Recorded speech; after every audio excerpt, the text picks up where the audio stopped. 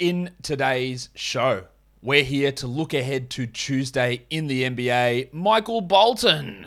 Thanks, Josh. It's Michael Bolton here, and it's time for another episode of the Locked On Fantasy Basketball Podcast. Let's get to it. Let's get to it, indeed.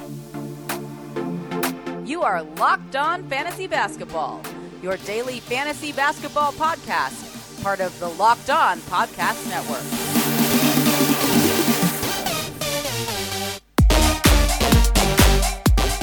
Hello and welcome to the Locked On Fantasy Basketball Podcast, brought to you by Basketball Monster. My name is Josh Lloyd and I am the lead fantasy analyst at basketballmonster.com and at Yahoo Sports Australia. And you can find me on Twitter, as always, at redrock_bball and on Instagram at Locked On Fantasy Basketball. Thank you for making Locked On Fantasy Basketball your first listen every day. We are free and available on all platforms. We're here to look ahead to Tuesday, the 5 games, streaming options. Let's go have a look. First game, Spurs-Raptors, Jakob Poeltl revenge game. I want to watch Jakob Poeltl because I put him on the Buy Low show. His minutes have been down, and I want to see those push back up. I want to see him block some shots. They've been down for him as well. Free throws, that's just not going to happen for him. We also might get the return of DeJounte Murray in this game. Murray has missed the last 4 due to COVID protocols. It's unlikely we're going to get Doug McDermott or Lonnie Walker back. But we could get DeJounte back. We could also get Keita Bates-Diop back as well. He is a guy that was starting in place of DeJounte Murray, foolishly, but he was starting. So we could get him back. But I also want to watch Devin Vassell, who really stepped up last game without McDermott, Walker, and Bates-Diop, and Murray. Now, Pop has seemed to have an aversion to starting Vassell. If McDermott and Walker are both out, will we get more Bates-Diop bullshit?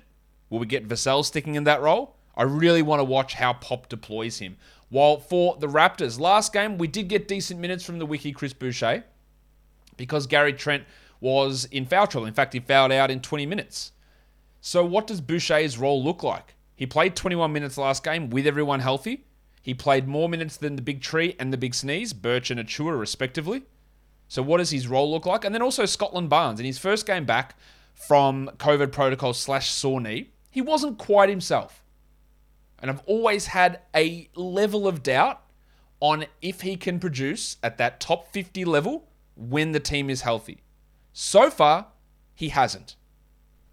We get another data point to see how he looks with a fully healthy team. Hopefully, fingers crossed, for Tuesday.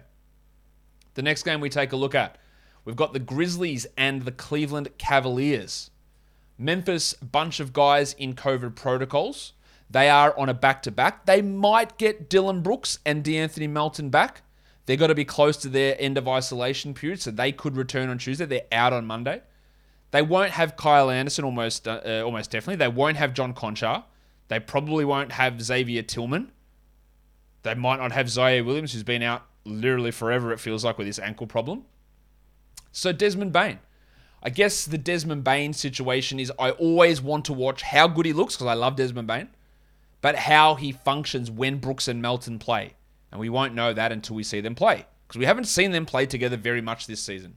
And then also, if Brooks and Melton and Anderson are out, what does it mean for Tyus Jones? Do they start Tyus Jones? We'll find out against Brooklyn on Monday, and we'll see what sort of lineup they go. Or do they go big and put Jackson and Clark next to Adams? That's a possibility too. While for the Cavs, injuries are piling up. They might get Darius Garland back. He's listed as questionable, which is sick. Love seeing Darius Garland. I think he's going to have an absolute monster second half of the season. But they are without the Discman, C.D. Osman. They're without Isaac Okoro for 2 to 3 weeks with an elbow sprain. Of course, there's no ravishing Rick Rubio. And Rajon Rondo is not going to be there. He's still doubtful after the trade was expanded into a 3-way deal. He's still not ready to go. So who starts at shooting guard? It's going to have to be, I would assume, Lamar Stevens. Maybe they start the Panger, Kevin Pangos, next to Darius Garland. Maybe they start Dylan Windler. Maybe they start Brandon Goodwin. I don't know. There's a few options there. But I think it's going to be Lamar Stevens. And he can be at least a stream option there. If Garland returns, it's going to be Pangos and Stevens in the backcourt, which is wild. Or maybe it's Brandon Goodwin who gets in there as well. The Knicks, they are hosting the Indiana Pacers. The Pacers, they've got their COVID dramas. No Malcolm Brogdon, no Karis LeVert, no Chris Duarte, Keelan Martin, Jeremy Lamb, Isaiah Jackson, Goga Badadze. You piled on with TJ Warren and TJ McConnell being out. So they've started in the last couple of games a backcourt that's been Kiefer Sykes and Dwayne Washington Jr. Washington has played 30 plus in the last 2 games and he scored all right. I'm watching that. I think that's very interesting. At least a streamer for points. Well, Justin Holiday, his usage is up. He hits threes. He gets decent steals, good points. He's a 12-team worthy player for the short term. While for the New York Knickerbockers, Kemba Walker, still out with this knee injury. Hello. Who would have known that a bloke whose knees were made out of Doritos, if you play him for 40 minutes, 3 straight games, that he might get a sore one? Yeah, I don't know. What a tough... I don't know who saw it coming. Nobody. I guess it's just one of those things that you just can't plan for. He's missed the last 2. This will make it 3 in a row. They have no Nerlens Noel. They have no Julius Randle. Mitchell Robinson may return early from COVID protocols. There's no Derrick Rose. So do they start Juice McBride at point guard once again? I am going to drop a deuce on everybody. Do they start Alec Burks? Alec Berg. Yeah, Burks is very up and down. But this is an opportunity for him to get back to being a 12-team streamer. But this team's just a mess, man. They're just a mess. Obi Toppin's going to have great value. We'll talk about him a little bit later on. The Suns and the Pelicans. This happens all the time. Happened with Onyeka Okongwu in Atlanta. Happens now with Jalen Smith. Hey, Josh. It happened with Jackson Hayes in New Orleans. Hey, Josh, do you think Jalen Smith can maintain value when Ayton and McGee come back? Like, no, absolutely not. No way. He literally wasn't playing at all. And if he does come back, what's he going to get? At best, 20 minutes. At best, if they decide to not play Cam Johnson at the 4 and have him backing up Crowder and taking over from JaVale McGee, who has been excellent all season. But we're going to watch him because McGee probably doesn't play on Tuesday. Ayton and Crowder, they may or may not play. They could return from COVID, though. So watching Jalen Smith's role will be interesting and his production. And then Cameron Payne. I just think it's worth giving a mention to Cameron Payne, who's played 20-plus minutes for 4 straight games. He's one of the best backup, if not the best backup point guards in the entire NBA. He will become an absolute must-roster player if Chris Paul misses any time. And honestly, for now, he's an elite stream option on days like this. And he's been... Remember how shit he used to be? And I used to love him as a player. And then I said, all right, I think he's cooked. And then he played at a summer league that I was there against when he played for the Mavericks. I went, all right, this is interesting. And then didn't get into the NBA after that. And then came in for the Suns in the bubble. And he's been dominating as a backup ever since. Great stuff from Cameron Payne. For the Pelicans, this is a back-to-back for them. Herbalife Jones. Big minutes without Brandon Ingram. I don't know whether Ingram's going to play on Monday or Tuesday. Herbalife's been putting up big minutes and big block numbers and shooting extraordinarily well. I worry for a bubble burst. We'll see if it comes. And then also, Jackson Hayes. Because the big fella... Jonas Vasu Inuwansas. He's back. He's playing on Monday. So does Hayes get the backup minutes over Billy Hernan-Gomez? Do they go back to that combination of Valanciunas and Hayes playing together, which they did a few times, especially if Ingram is out? But again, like the question on Jalen Smith, can Jackson Hayes maintain value? Like, almost definitely not with Valanciunas back. But we want to watch it. We want to see what happens. That will take me on to tell you about Truebill, because we are loaded up with subscriptions. It's just something that happens. Like, you go into subscription overload during COVID.